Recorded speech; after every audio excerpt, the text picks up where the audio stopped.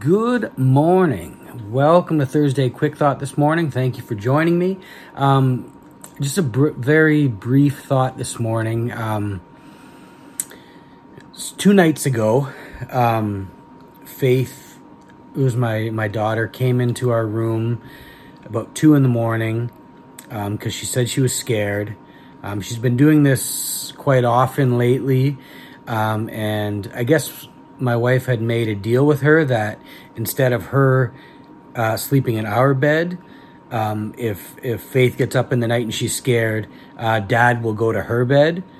And this is something Faith remembered at 2 in the morning and was very quick to remind me at 2 in the morning. So I got up and I went and I laid down in her bed and fell asleep, and the next morning woke up and my back was just a mess because I'm getting experienced in age. But yeah, so I did it. Whatever. I don't need a trophy. I'll take one, but I don't need one. And then we get to last night, and I'm sleeping, and we go to bed. We went to bed about 10 o'clock or so, 10:30. About 11:30, Faith comes into our room because she's scared, and Dad gets to keep his end of Mom's bargain, and I go over and I lay down with her, and this time I was smart and I didn't fall asleep. I laid there for about probably a half hour, 45 minutes before she was finally asleep enough that I could get up and sneak out. But don't worry, because at 1:30 she came back in and she was scared again. So I got to go back and I just spent the rest of the night in her bed again. And this morning, as I'm in this uncomfortable bed, I get this comforting thought as I wake up, and very sore, and it's not a good bed for me to be sleeping in. I'm reminded of a scripture in Luke 11. I didn't know where it was. I had to look it up when I got up, but the scripture was in my head. And Luke 11, starting at verse 11, says, "What father among you, if his son asks for a fish, will instead of a fish give him a serpent? Or if he asks for an egg, will give him a scorpion? If you then, who are evil, know how to give good gifts to your children, how much more will the Heavenly Father give the Holy Spirit to those who ask him?"